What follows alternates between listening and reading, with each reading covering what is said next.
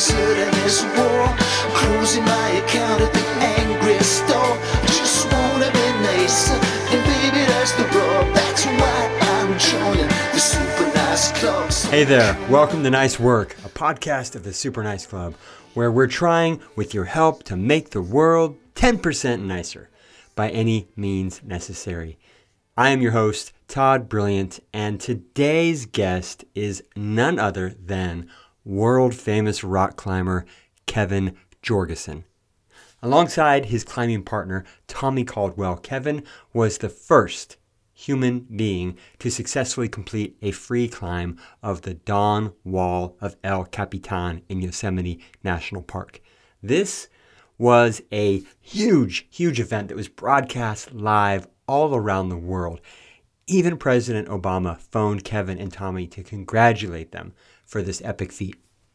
In fact, you should watch, if you haven't seen it already, the incredible documentary that tells their story, Dawn Wall, on Netflix or YouTube. It's streaming now. If you haven't seen it, just watch it. Since that epic climb, since then, Kevin has continued to willingly create for himself huge challenges on rock walls and in real life. We're going to talk about these challenges and, importantly, Kevin's philosophies on how to both attack and learn from formidable challenges that you may or may not be equipped to tackle, at least to start. So if you're a dream big person with zero experience, this episode is for you. This is also the 72nd episode of Nice Work, which means I'm going to flip to page 72 of the book I'm currently reading, which is Team Human by Douglas Rushkoff, and read something out of it to hopefully inspire you or confuse you. We'll see. 72. Human beings rely on the organic world to maintain our pro-social attitudes and behaviors. Online relationships are to real ones like internet pornography is to making love. The artificial experience not only pales in comparison to the organic one, but degrades our understanding of human connection. Our relationships become about metrics, judgments, and power, the likes and follows of a digital economy, not the resonance and cohesion of a social ecology. All those painstakingly evolved mechanisms for social connection, for playing as a team, fail in the digital environment. But because mediated exchanges are new on the evolutionary timescale, we don't have a way to understand what is going on. We know that the communication is false, but we don't have a species experience of inaccurate, lifeless, or delayed media transmissions through which to comprehend the loss of organic signal. I mean, how many of you have gotten in text fights that just were ridiculous? Instead of blaming the medium, we blame the other party. We read the situation as a social failure and become distrustful of the person instead of the platform.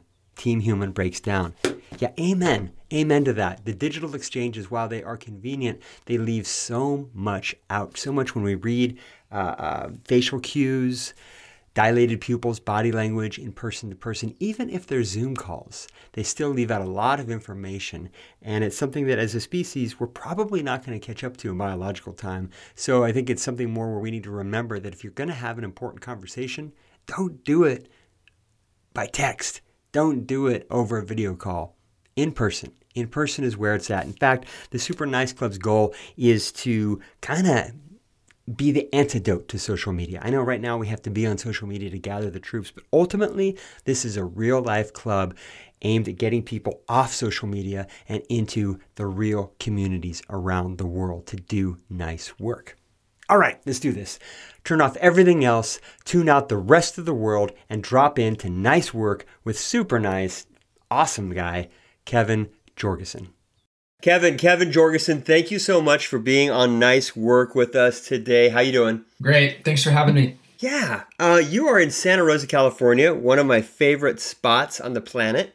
Yeah, born and raised back at home. Had a 10-year vagabond stint, but then now settled back. I think I've done a lot of big upping of Santa Rosa over the episodes of the podcast, but I'm never going to not take the opportunity to just give a little bit of love to the town that I lived in last. What do you think? Are you thinking that you'll be there lifelong? Are you like Santa Rosa for life? Man, one of the things that gives me comfort in the answering that question pretty convincingly is that having the privilege to travel the world basically since I was 18, because that's the path that climbing took me down. I've never been sad to come home, no matter where I am in the world. There's just something special about this place.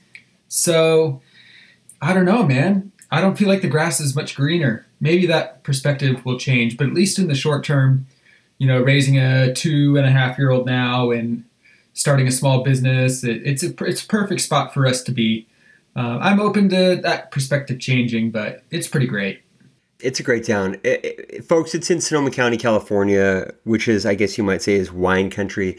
I think of it as more like big oak country and just beautiful, all sorts of, it's coastal country, it's wildflower country, it's ancient redwood country. It's all sorts of different spots in one spot. And Santa Rosa is not usually considered the destination city in Sonoma County. Yeah, it's got a branding problem, It just gets wrapped in with all of the wine stuff. But it's one of the most active communities that I've ever, spent time in. You compare it to a place like Boulder. It's like, yeah, there aren't triathletes running around everywhere, but like everybody gets after it in Sonoma County in some one way or another, whether it's kayaking or mountain biking or road cycling or climbing or whatever it may be. It's this unsung cultural fabric, I feel like, of Sonoma County where, you think it's one thing, but you live here a while and you realize that there's so much more. All right, Santa Rosa, we love you. I think we made that clear. Now, here's the part where I have to apologize to you a little bit, as to people that know Kevin really well. But we've got to real quickly talk about Dawn Wall, just to catch people up, and we'll reference it in new ways as we go along. But now it's been a few years, and I know you've talked about it endlessly, but, there are 8 billion people that are born into the Super Nice Club, and you haven't gotten to all of them yet with your story. Plus, I think the story it's one of those that's, I think, eternally inspiring. All great feats are like that. They're inspiring now. They'll be inspiring 100 years from now. Can you just quickly talk about sort of the high points and low points for you of climbing this, unclimbable wall? It's climbable now, but yeah. Thanks to you two. For sure. So the Dawn Wall's in Yosemite National Park. For those that don't know the story, we did this back in 2015. And it's on one of the most sheer rock faces on planet Earth, on El Capitan, 3,000 feet tall. And my partner in 2008, he was going through heartbreak, the first real failure he'd suffered in his life in the form of a marriage. He was at a real low point, and he needed a project to distract him from that pain, essentially. So he looked to an area of El Cap that everybody has thought, no one's even thought that that's impossible, because no one even considered that in the realm of possibility. Like, that side of El Cap is just not where you just can't climb it, period. So he started throwing himself into it. At the time when he started working on that, I was specializing in a very different kind of climbing, like much, much smaller, small boulders. And I was looking for something new. I had completed a big project of my own. I needed a whole new discipline of the sport to immerse myself into. And I saw this footage of Tommy trying this impossible project. And at the very end of the footage, and the only reason he went up there is because he had already given up on it. This was 2008. And the filmmaker said, well, let's make a film to inspire the next generation. Maybe they'll pick up where you left off. So that's the reason they were up there. In the closing kind of vignette of that piece, basically called out the next generation and said, you want the future? Like, here it is. It takes kids with the talent on the sport climbs and the boulders, applying it in this realm in Yosemite for this to be possible. He was really just laying it down. It turns out I was the only one to take that seriously, because I didn't have his phone number, didn't have his email. I think I sent him a Facebook message and asked him if he needed a partner. A month goes by, 2 months go by. I'm like, well, obviously he's not going to respond. But he did, and he said, meet me in Yosemite in October. And this began a 7-year journey together to basically make the impossible possible. One of the things that's a little frustrating about sports accomplishments, or any accomplishment of that matter, is that we celebrate the feat, but not the process. And the media latched onto the feat in the 19 days that we were up there on that wall, but there was no inquiry or curiosity into what led to that moment. So in a lot of ways, and I'm actually grateful, I get to cherish 99% of that experience as my own. You know, the parts of the story that are mine that are never told in any books or in any articles. And in retrospect, I'm really grateful for that, because the vast majority of our time on this project was in ambiguity, you know, just like in invisibility, in irrelevance, just toiling away up there on something that was meaningful to us but nobody else. We were up there trying a goal so lofty, 10, 20, 30 years in the future, maybe it seems like something that it would make sense. And we were like literally trying to pull that into the present day realm of like what's possible. It's basically what it felt like. Days would go by where you're just like, what are we doing up here? Coming back year after year after year after year after year, you know? You're just casting off every season on like glimmers of hope and belief.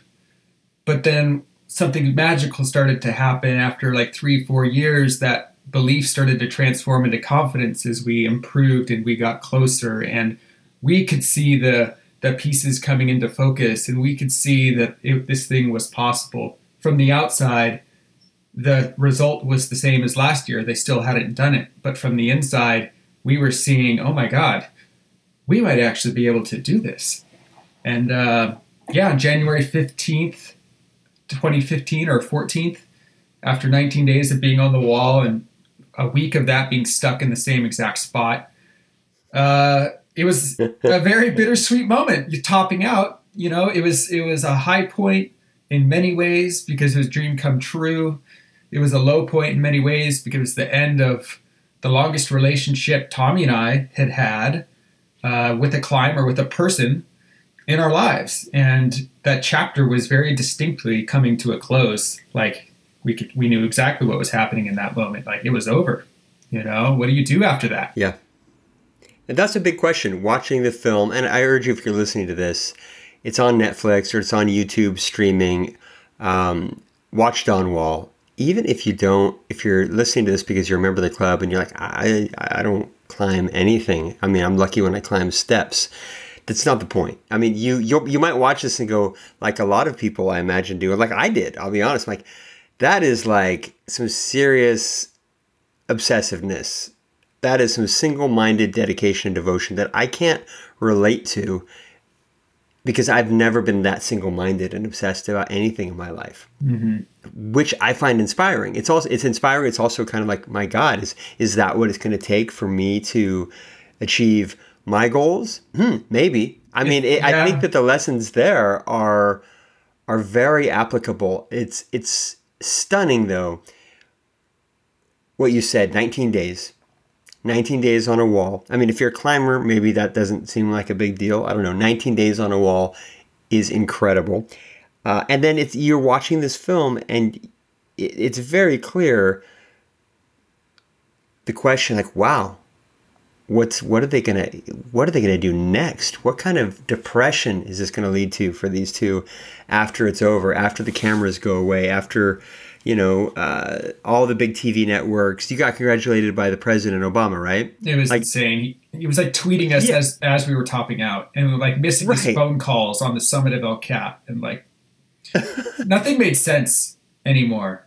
We left the ground 19 days before, and blue was blue, and then we top out, and blue was purple. To everybody else but us, blue was still blue, and like nothing had changed.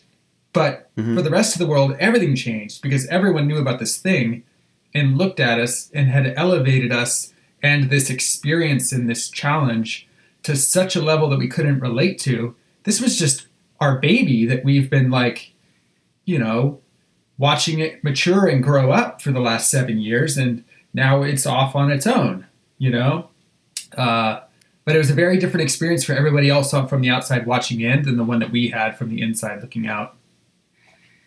So watch the film, folks, and just check out the amount of work that goes into years. It's kind of glanced over, and you just mentioned it. There's years and years and years of work that goes into these 19 days.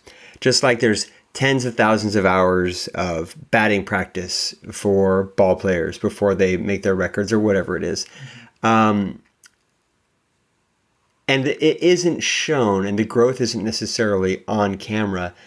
It's inferred, but like you said, it all of that growth, these are private moments for you. These are private struggles in wrestling where you must have been asking, what the hell am I doing? Am I crazy? I'm leaving my family behind for months at a time. I'm leaving everybody I know behind. I don't know this dude, Tommy. Like in the first, right? When you first started doing it, Yeah. you took a giant leap of faith. No pun intended, because you're a climber.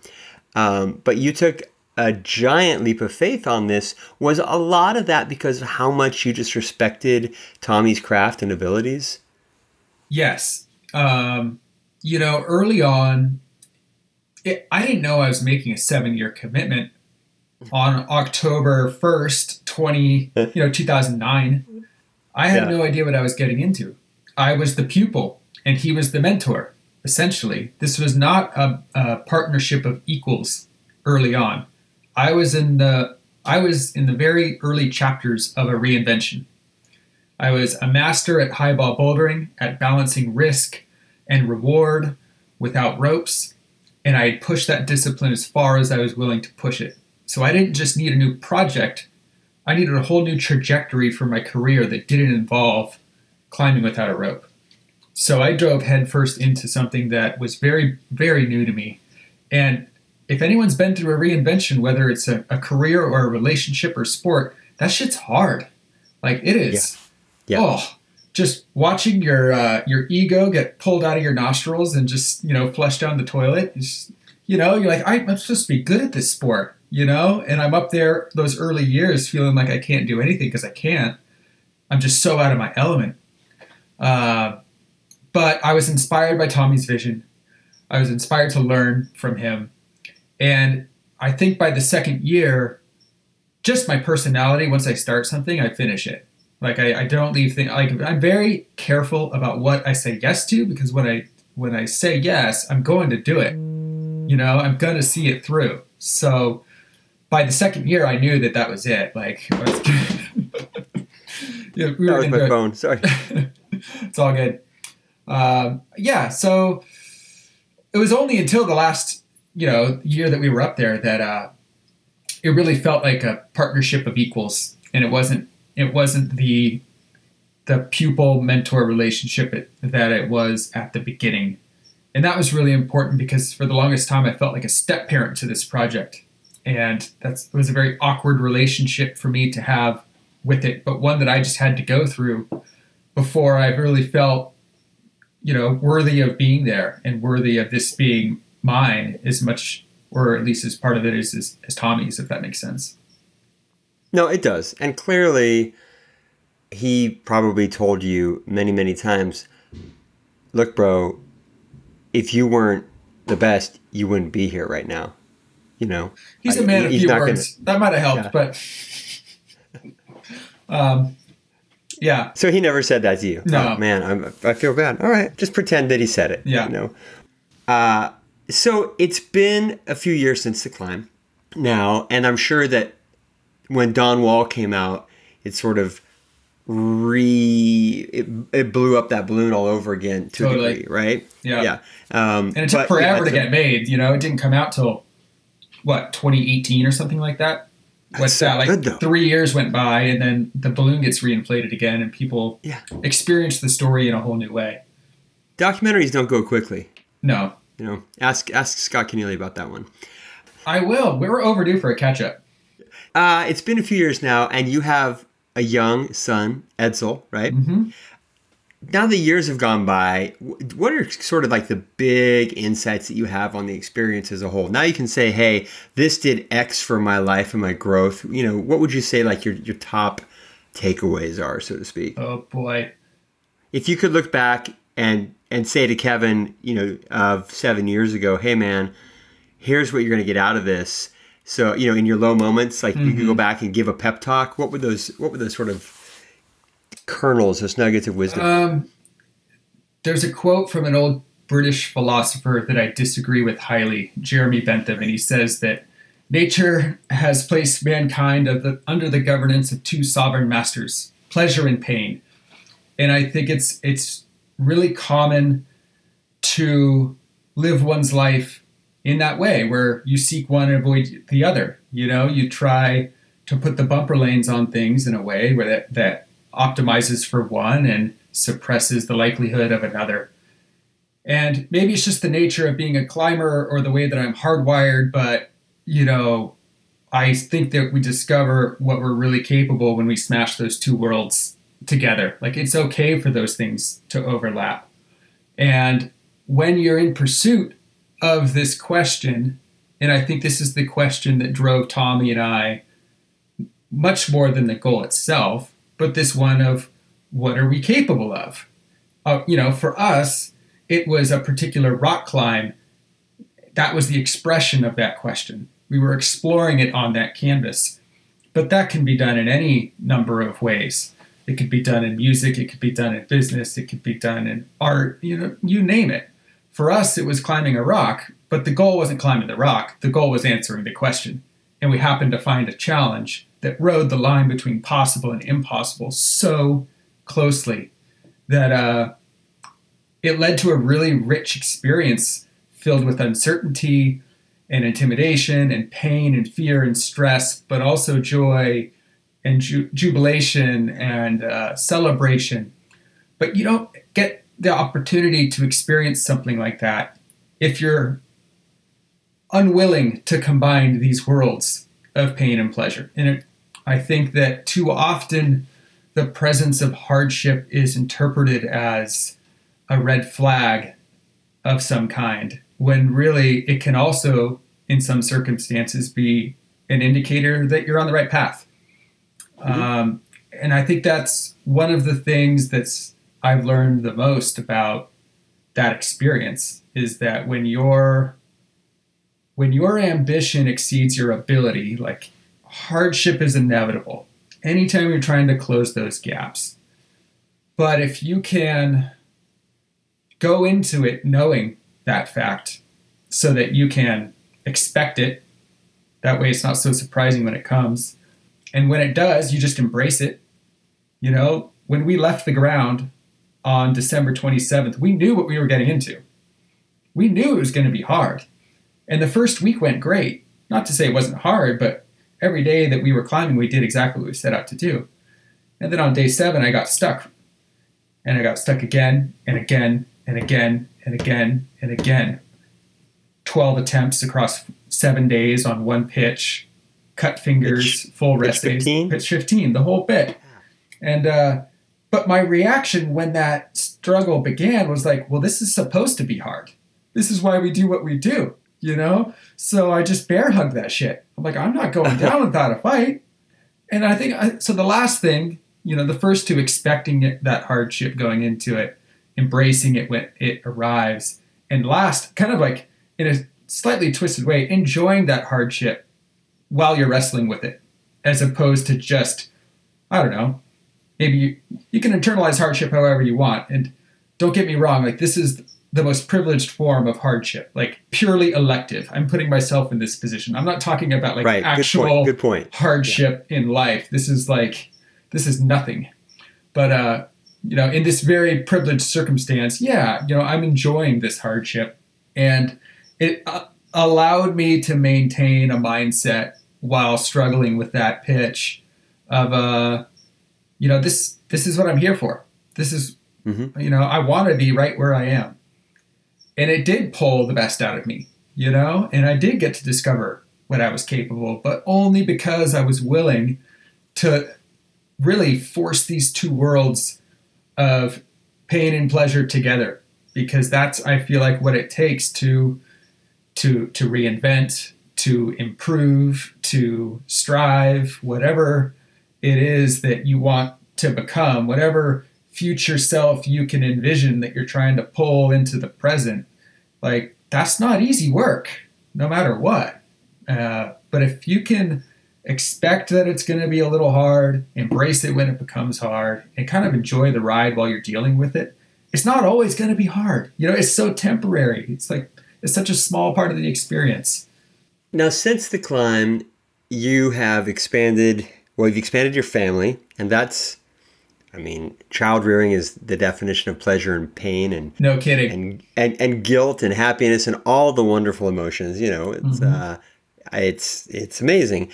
You've also decided to give birth to a giant structure. Your new project, Session Climbing Gym, one of the best climbing gyms it will be on the West Coast. You didn't go into this as a business major, right? You're not a businessman. So this was a sheer rock wall of another sort, right? Yeah. But that confidence, I'm not making a huge record. This isn't, hard to see that clearly you're going into this with lessons learned from your climbing, right? Definitely. And new partners that you didn't know. You've had to become a apprentice all over again. Yep. When did this start? When did you start building Session? Where is it going to be? When is it going to open? Why should people become members? Let's get into Session and how the Super Nice Club membership. We have a lot of members in the Bay Area. Awesome. And I want to get as many of them that are into climbing there, and especially the ones that aren't into climbing. Let's talk it up. This is your time to just talk Session. The way I spend my non-climbing life outside of family, it's prioritized around experiences I wish I either had access to or were aware of when I was younger. Kind of creating the future that I wish I had. Or also just broadening access to this life-changing sport. So I have a whole nonprofit thing that we can go into that does that. But then I wanted to build something that was going to be around for 30, 40, 50 years for my hometown that was just the most modern, inviting expression of what indoor, active communities could be. It's centered around climbing, but it has a lot more than just climbing. But it all began, I'd been thinking about this long before the Dawn Wall. But when the Dawn Wall happened, stars started to align where partners became available, resources were there, people were willing to take meetings and just hey, I have this crazy dream. You want to help me make it happen? And that ball started rolling down the hill. And then it started rolling up the hill, and then I pushed it, for 5 years. But yeah, like you said, it was it was and continues to be a very self-taught, but also mentored reinvention of just learning what it takes to build something from scratch. But having the privilege to visit climbing gyms all across the world and see what that feeling is when you walk into a place that just pulls you in. You've never climbed anything before, but you walk in the door and there's a feeling to it. You look up and you're equal parts inspired and intimidated at the same time. You're drawn to the walls, but there's a little bit of hesitation there. But it's an environment that's welcoming. It's a community that wants to grow. And so really, the purpose of this whole endeavor, and the reason we called it Session, was around this notion of time well spent. Time is the most precious thing that we have. And our North Star as a small business is making sure that whether you work for and with us or you're someone walking through the door to experience climbing for the first time, when you leave, you feel like that was time well spent. That's the most important. I think much more important than how people spend their dollars is how they spend their time. And if people are walking through your doors and spending time in a place that you built and you're inviting the community to, you got to do that right. You got to honor that the way that people are spending their time. And so that's our goal with it. Whether you own a pair of climbing shoes or not, we're going to welcome everybody through those doors. And we hope to do so, in spring of next year, January, February, March, somewhere in there. That's great. And where's it at in Santa Rosa? It's if you're driving on 101, it's at the intersection of 12 and 101. You can't miss it. Okay. It happens to be on the southeast quadrant if you were taking the 12 exit. You can't miss the building. It's a big one. Does it, when you walk in, will you be greeted by that rank smell of sweat and socks? Well, if we designed our HVAC system right, no. And that's the thing. Oh, bummer. Like, most climbing gyms like don't even have, fresh air in there, or like the ability to heat or cool it. It's like we've come so far, and I really wanted to build that modern expression of what a climbing gym can be. And so if you are a Bay Area parent, right, always looking for things to do with your kids, always looking for disciplines to get them into. Is it going to be martial arts? Is it going to be soccer, baseball? Tell me what climbing can do for kids. Oh, man. What I love about climbing is that it's the most natural thing that we do. It's one of the most basic movement modalities there is. Running, walking, swimming, climbing.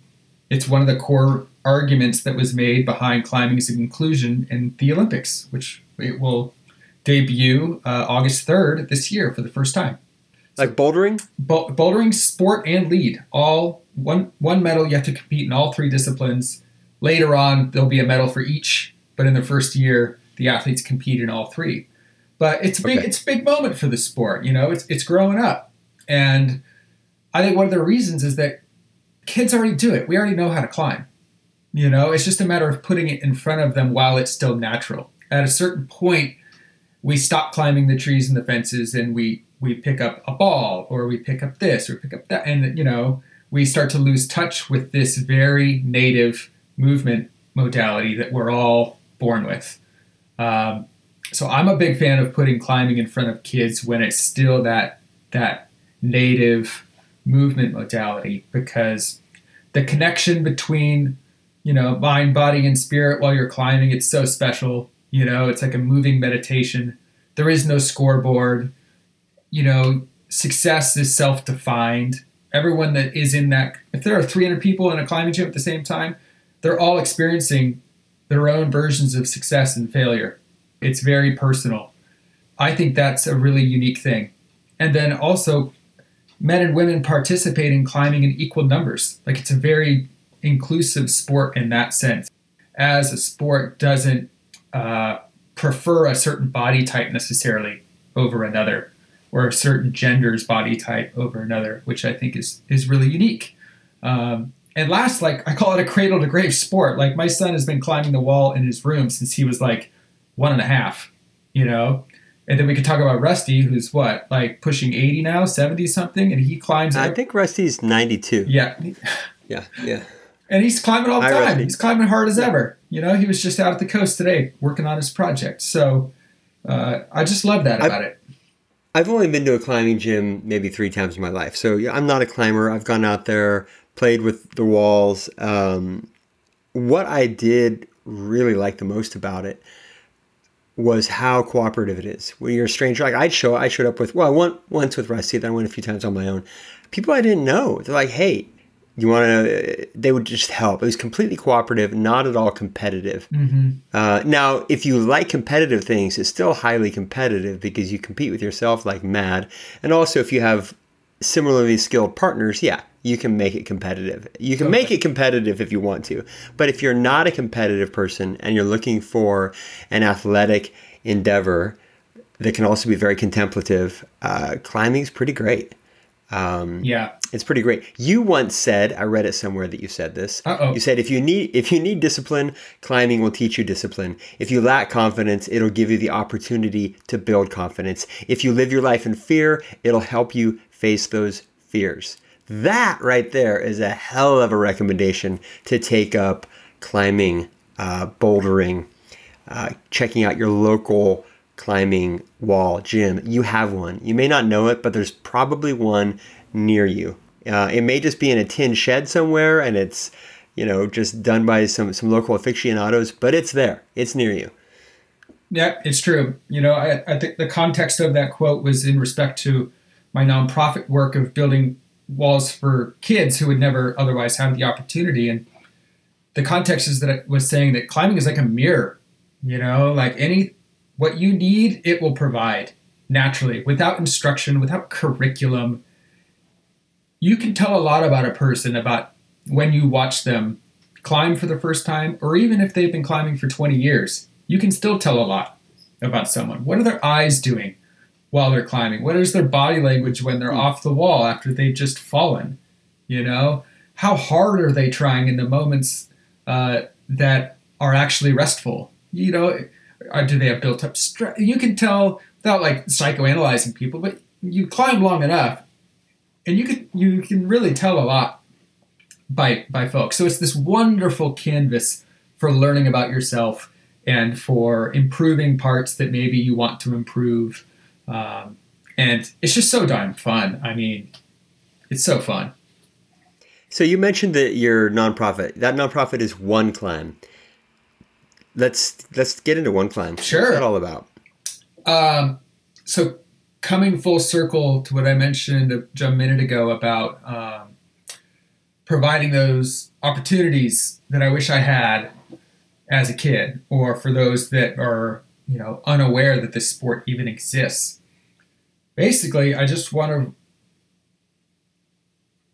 let me rewind a little bit. Like, climbing gyms are really expensive. If there's anything I've learned in building session, it's really expensive.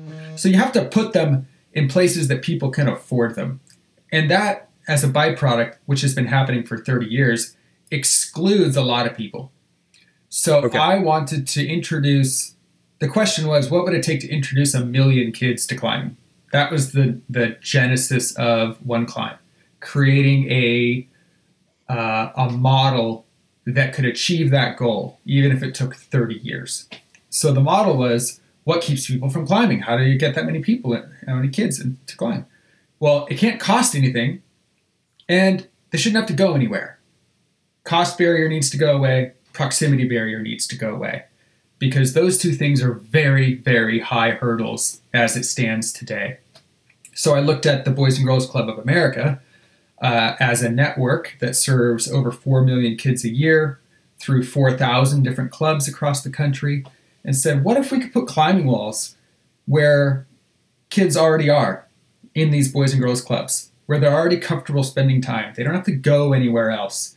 But we don't just build them a wall, we connect them to the people behind the sport as well. So we link them up with that nice, but albeit expensive climbing gym down the road, so that they have a connection. For the kids that like it, they have a connection to the community that they can get introduced to. They have another facility to begin exploring that interest and being supported in exploring that interest, and basically creating a new layer in the pyramid, a new base of the pyramid for how kids in particular become aware of the sport. Right now, the base of that pyramid costs $20+ per visit, plus rental gear, and is in only certain neighborhoods in the country. And I want to put climbing walls in every Boys and Girls Club, or even that after-school center in the country, and just create like thousands of free, no cost, no proximity barrier opportunities for kids to get on a climbing wall. And then if they want to explore it, they can go up the pyramid into the climbing gyms. They can up the pyramid and go mentored and get outside. But I just want to capture those kids while that movement is still native in their bodies, because they're young and they can take to it. And I just want to make this sport more inclusive and accessible, and get 1 million kids climbing. So where are you at? Where's it at so far with Boys and Girls Club? Yeah. So the idea, and what can listeners do to participate and get involved? So let's see. The idea started in 2010, built the first one in Sonoma, California.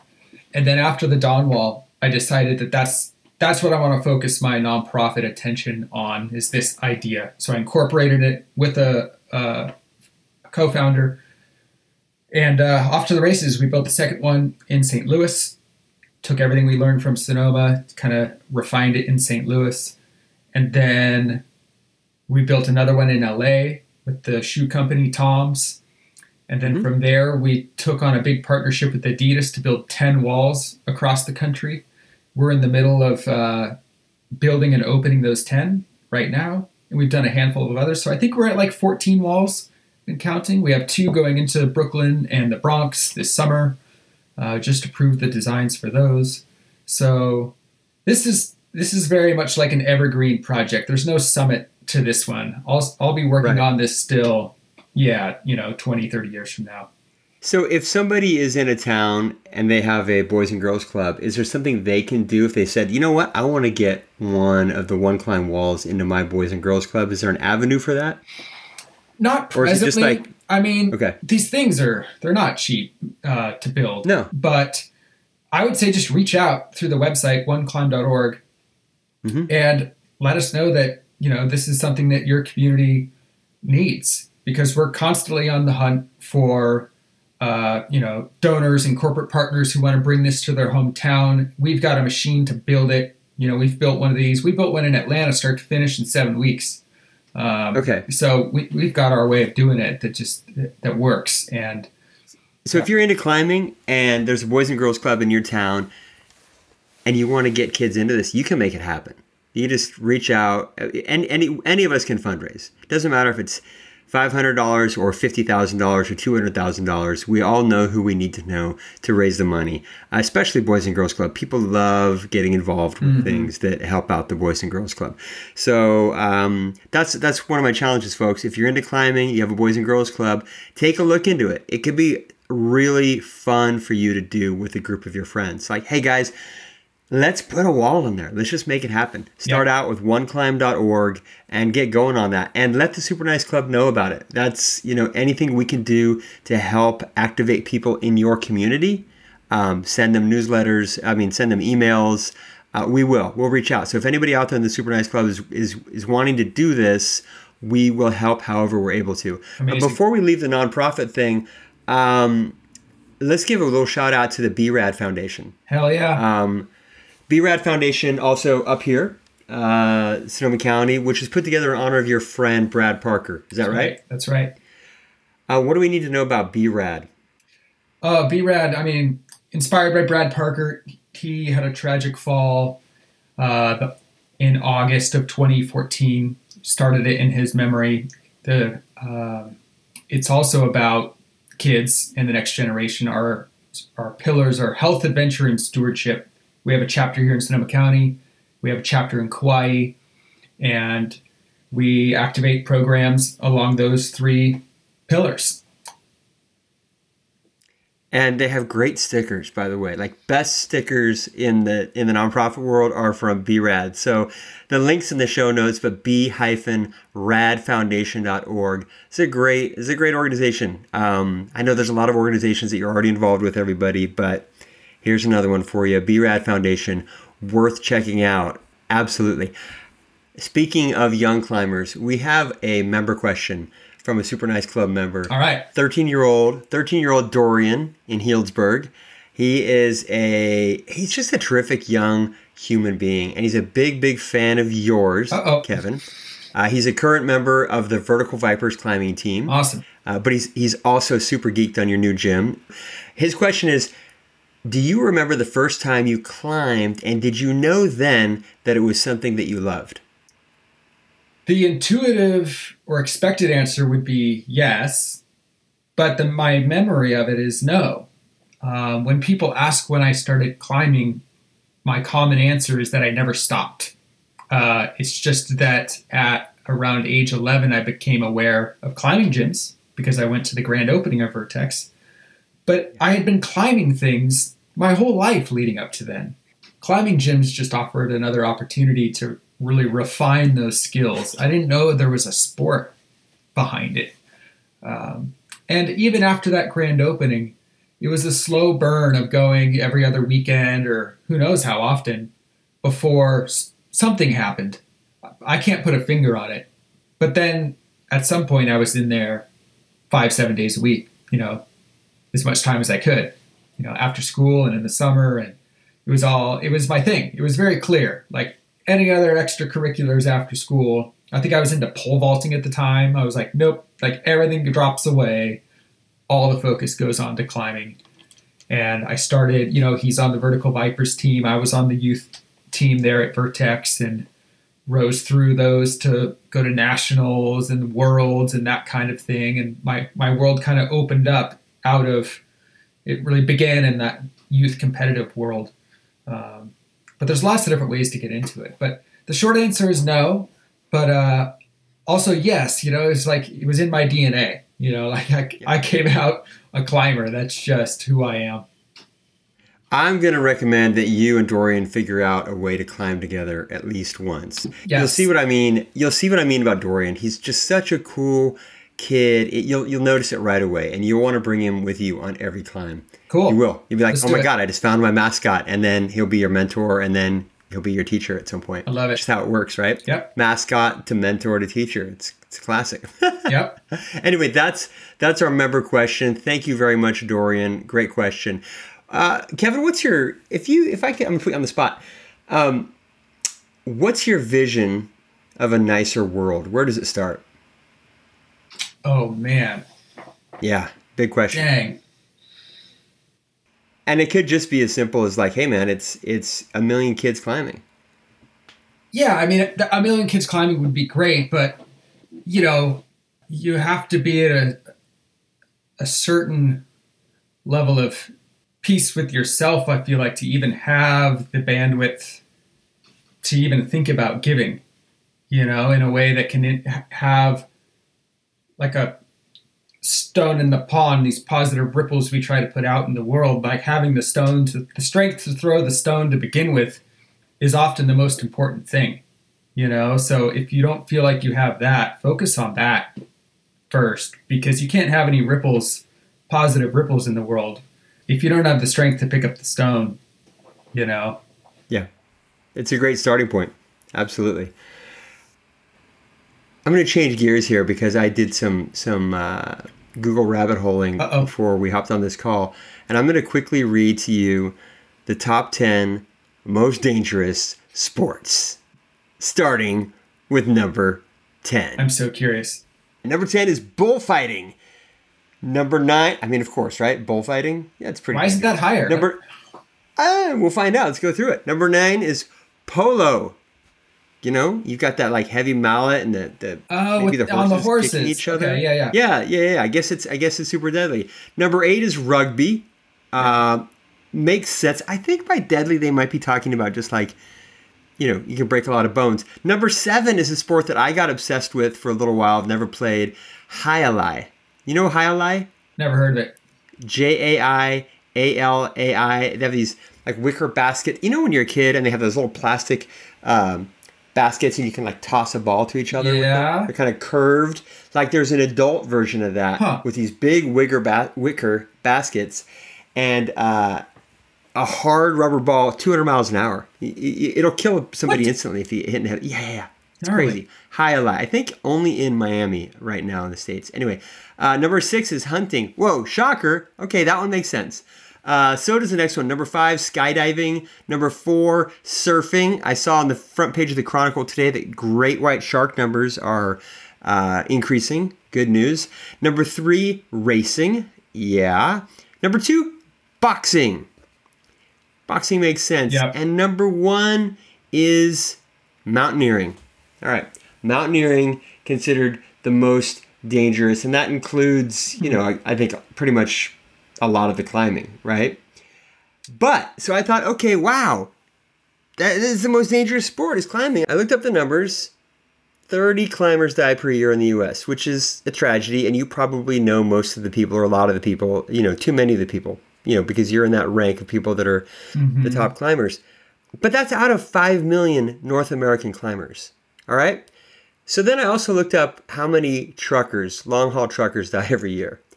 900 out of 5 million. So, I'm sure there's thousands more truckers that die from, related things like obesity, heart issues related to inactivity. So by my numbers, driving a truck is something like 43 times deadlier than rock climbing. I believe it. Right? Lifestyle choices are often way more deadly than... Yeah. So I've just got to think that climbing, although it has this rep of being really dangerous, and when you look at you on Dawn Wall, you're like, oh my God. It's so much less dangerous than like truck driving or sitting in a cubicle where inactivity skyrockets your blood pressure, your heart risks, your cancer risks. I'm asking you all of this because this is your career. This is what you do. You're married. You have a kid. You're married to Jackie. You're a new father. Did that ever come up in your relationship, or does it still? Does Jackie ever voice concern? And how has that conversation sort of evolved over the years? Like, I've got a dangerous job, babe. Yeah, no, it's a good question. So, I mean, I mentioned it a little bit ago about like the relationship Tommy and I had with the Dawn Wall was longer than any other that we had in climbing or in, partners. So we were working on the Dawn Wall when we met our current wives. You know, we went through the full courtship, got engaged, married and had kids, the whole bit. So, but I met Jackie 2012, so we were 3 or 4 years into it. And yeah, at first I don't think she really knew to the extent that we were taking risks up there, or really what we were doing up there. But as we spent more time together, she started to understand a bit more. And the way I've heard her describe it is that all she can do is trust me. If she, that's it. That's all she can really do. And if she can't be at peace with that, because it's not like I'm going to stop climbing anytime soon, then, that's just going to be a hard experience, overall, as far as being with someone. So to her credit, she really has not put any bumper lanes on my ambition when it comes to climbing. She's giving me, the freedom to pursue my passions, even after becoming a father. And, so looking forward, my next big trip it's like opening a new chapter, like opening the Dawn Wall was a new chapter. It's a style of climbing that I haven't done before. It's going on an expedition. We're going to Eastern Greenland for a month. We're going to take 2 flights, a helicopter, a 200-mile sail, and then we'll be at base camp. And then we'll climb for a month. But, I've chosen a partner that's going to fulfill a role similar to Tommy. He's been to this Eastern Greenland 13 times. He's done 80 expeditions of this sort throughout his career. So, people say that like a Lebeki expedition is like kind of a life goal because they're unforgettable. So I'm really excited to go on this trip. But it is objectively more dangerous probably than the Dawn Wall, just because we're more remote. We've got sat phone capabilities only as far as communication goes. There's no quick rescues out there. We're climbing things that have never been done before. It's not like there's bolts in the rock that we can just clip into and whatnot. So, right. There's polar bears. There's all kinds of stuff up there. So, but that's what I'm excited to go experience, and we're both dreading, the countdown to July 28th a little bit when I have to drive to the airport to go on that. It's going to be hard on Edsel. He's going to be really confused, but, in respect to like parenthood and fatherhood in particular, like I want to just live by example, and I don't want to stop climbing or stop pursuing these dreams and these passions just because I have a family. I'm going to be smart about those decisions that I make when we get there. You bet I'll be filtering the options of first ascents by the risk profile that they present, and I'll be choosing accordingly. But the choice to not go at all just because it's a month away, it's hard, but, I want Edsel to be, when he's old enough, inspired by these trips and by these ambitions, and help him dream big about, whatever he wants to do. So if it's hard, but I also feel like, I don't know if necessary is too strong of a word. Of course it's not necessary, but as far as how I've chosen to, be in my relationship and be in my profession and be a parent, this feels like a net positive overall. Well, and I think a lot of us would, I think we would prefer, maybe I'm speaking for myself, I would much rather be eaten by a polar bear than like have a coronary in a cubicle. I'm just saying, it's a better story for my kids, Not really envisioning the last moments, but just, the final, that's just kind of a cool way to go. It's very natural. Yeah. It's very natural. You once posted that climbing has felt a lot different since becoming a dad, that climbing has felt heavy. Do you still feel that way? Or was that something that you had to pass through as a new dad? Yeah, it was a phase for sure. Okay. Yeah. Okay. I think it was just a period. And at the time that I wrote that, we had lost recently another close member of the climbing community that had spent a lot of time in Yosemite, so our paths had crossed. And so there was a little bit of grief underlying that particular post, and that coinciding with being, a fresh parent. But it doesn't, climbing excites me now. It doesn't feel heavy. Who's going to make the U.S. Olympic team? How did that get sorted out? It got sorted out, 2 years ago now through the qualification because of the delay. But right, the whole plague thing. Yeah. So Nathaniel Coleman, Colin Duffy for the men, and Brooke Rabatou and Kyra Condry. So the team's amazing. I think they have a really good shot at the Olympics. There was 2 consecutive World Cups held in Salt Lake the last 2 weekends. Brooke was on the podium of both of those. She's looking really strong. It's going to be exciting. What country is the big, would you say, is like traditionally the big climbing country? Oh man, it seems that countries will go through phases of kind of being on the top when it comes to competitive performance. For a long time, it was the French team sweeping the podium. And then maybe for a while that would shift to the British team or Team Japan. Competition climbing in the U.S. is a younger kind of focus and discipline, but it's become much more advanced really, really quickly. Our team has gone from not super competitive on the global stage 10 years ago to extremely competitive in a very short period of time. So I think, athletes aging into coaching and then bringing that next generation, that's kind of what we're seeing, is that my generation had gone through the competition circuit, or maybe a half generation before me, learned a ton, but comp climbing is super nascent. But now they have so much wisdom to pass along to the kids that are now the ones standing on the podium, that it's just really cool to see that trajectory. And probably more sponsors are interested now too, right? It's a lot easier to, it's never easy to make a career out of climbing, but it's more possible. There are more opportunities for that today than there were 20 years ago.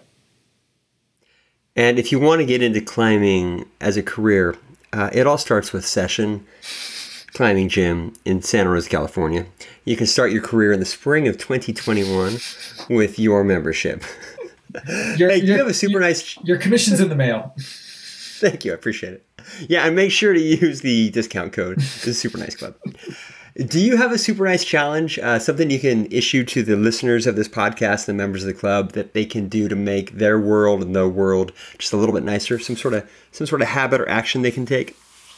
Oh man, it's probably a roundabout way of doing it, but I would come back to like challenging that old Bentham quote of, seeking the pleasure and avoiding the pain, and challenging people to, within reason, collide those worlds in the pursuit of the question of what they're capable of, and if that's making the world a little bit nicer, do it in a way that's a little bit uncomfortable for you, because that's probably going to yield the best result. Find your path in the discomfort. Yes. Yeah. That's such a tough one, and it applies to everything. It does. It applies to the work that we do. It applies to our workouts. It applies to our personal relationships, because it's a thin line, right? Like, okay, this is uncomfortable. It's painful, but it's not supposed to be repetitively painful without a lesson, right? Yeah. It's not just supposed to be painful, right? That's self-abuse at that point. But you've got to figure it out for yourself where you're still getting growth from the pain without, it's like, what is it? When you're stretching, right? It's supposed to hurt a little bit, but if you stretch too far, it can tear. For sure. So it's just that spot, right? That you can get to. And we have to learn how to ride in that space for ourselves. I just butchered what Kevin was trying to say. So just listen to what he said, not to my rambling postscript. Yeah. And then lastly, you get to be the host for a second. You can ask a question of me, any question you want. What's one piece of unfinished business that you have hanging out there that you're trying to wrestle into reality? I'm curious. Oh, I'm sure you have 20, but...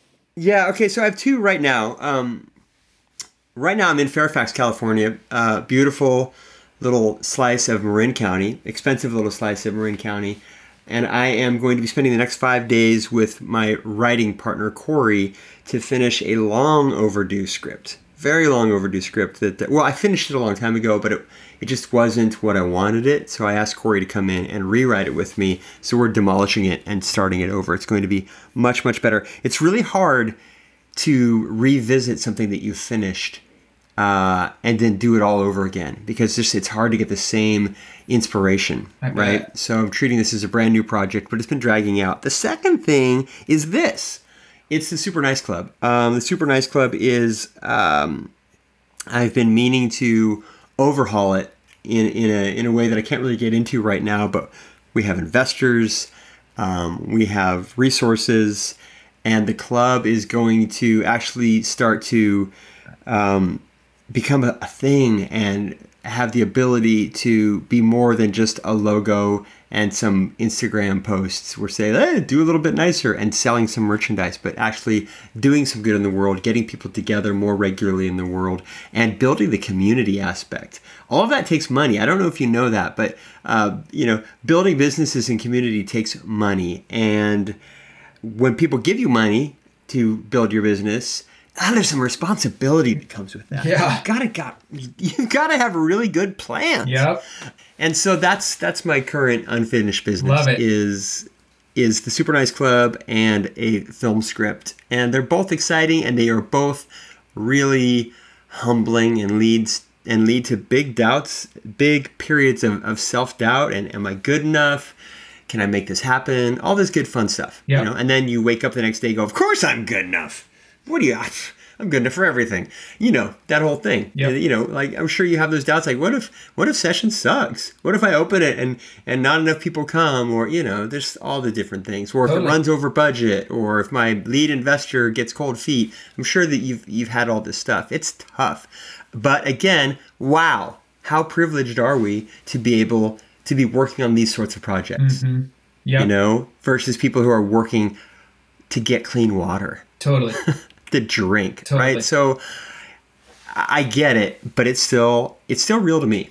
Yeah. These struggles are still real to me, and I get that they are the kind of struggles that a lot of people wish they could have. For sure. So I'm definitely grateful for these struggles. I'm also grateful for your time. You did this whole interview while Edsel was taking his afternoon nap. Snoozing like a champ. That is appreciated. Edsel, I would like to thank you if in years from now you end up going down a rabbit hole listening to all of your dad's old interviews. I doubt you'll get to this one because there's like super famous people that have interviewed him. But if you do, I'm thanking you now for being such a sound sleeper. That's awesome. I kicked my 2 kids out onto the front porch. It's like 98 degrees outside because they're making so much noise. I hope they're still alive. Thank you so much, Kevin. My pleasure. Really appreciate it. I'm excited about all that you're doing. I'm excited about OneClimb.org. Again, everybody, if you want to get a climbing gym, a climbing wall for kids in your community, check out OneClimb.org and just do it. Just make it happen. This is something that you can do. All right. BRAD Foundation also is a great one to get involved with. Follow Kevin on Instagram, all that stuff. All right. Inspiring person who's done inspiring things. And watch Dawn Wall. I'm giving you so much homework. Dang. I get it. But whatever. It's, you've got things to do. Watch Dawn Wall and then do all the rest of it. All right. Boom. Thanks. Kevin, I'll see you in the future. Sounds good. Thanks, Todd. All right. There we go. Another episode. This one with quite an inspiring guy. And if you haven't seen Dawn Wall, check it out. It's a great follow on to listening to this podcast, getting the rest of the story. So I highly recommend checking out Dawn Wall. If you're in the Bay Area, check out Sessions and get to rock climbing. I've already, since this was recorded, I've looked up in the LA area climbing gyms so I can get my kids into checking it out, seeing if they're all for it, especially listening to Kevin talk about how climbing is one of our natural, what did he say? Not motivations, motive sources, motive powers, climbing, running, walking. It's natural in us. And if we can get to our kids before it sort of disappears and we stop telling them to stop climbing on things, get off that fence, maybe congratulate them for being nimble and getting up on that fence so that they will be safer, more balanced people in the future, and they won't be the ones who are falling off of things because they weren't practicing it naturally as a kid. Anyway, I digress. I hope you enjoyed this conversation with Kevin, and I hope you enjoy next week's conversation, which is going to be with Brendan Leonard, founder of semirad.com, writer, outdoor enthusiast, has a new book on running called Why I Hate Running, but he doesn't. No, he doesn't, but it addresses some of the common sort of disconnects and dislikes about running, and it helps people kind of get over them a little bit. And if you're not into running, it's still a great podcast. All right, so until then, stay nice, everyone.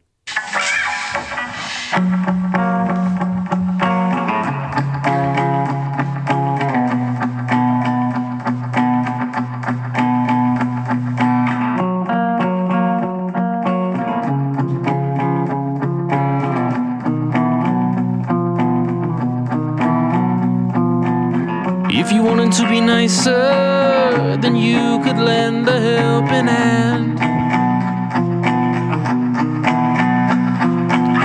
If you wanted to be nicer, then you could see your neighbor's band.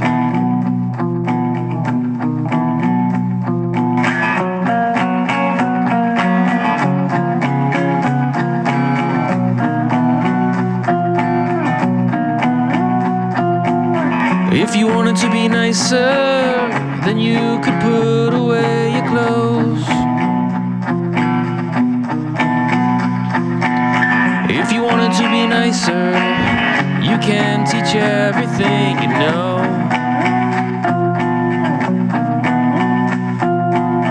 And all we ask is that you just become 10% more nice. And all we ask is that you just become 10% more nice. And all we ask is that you just become 10% more nice. And all we ask is that you just become 10% more nice.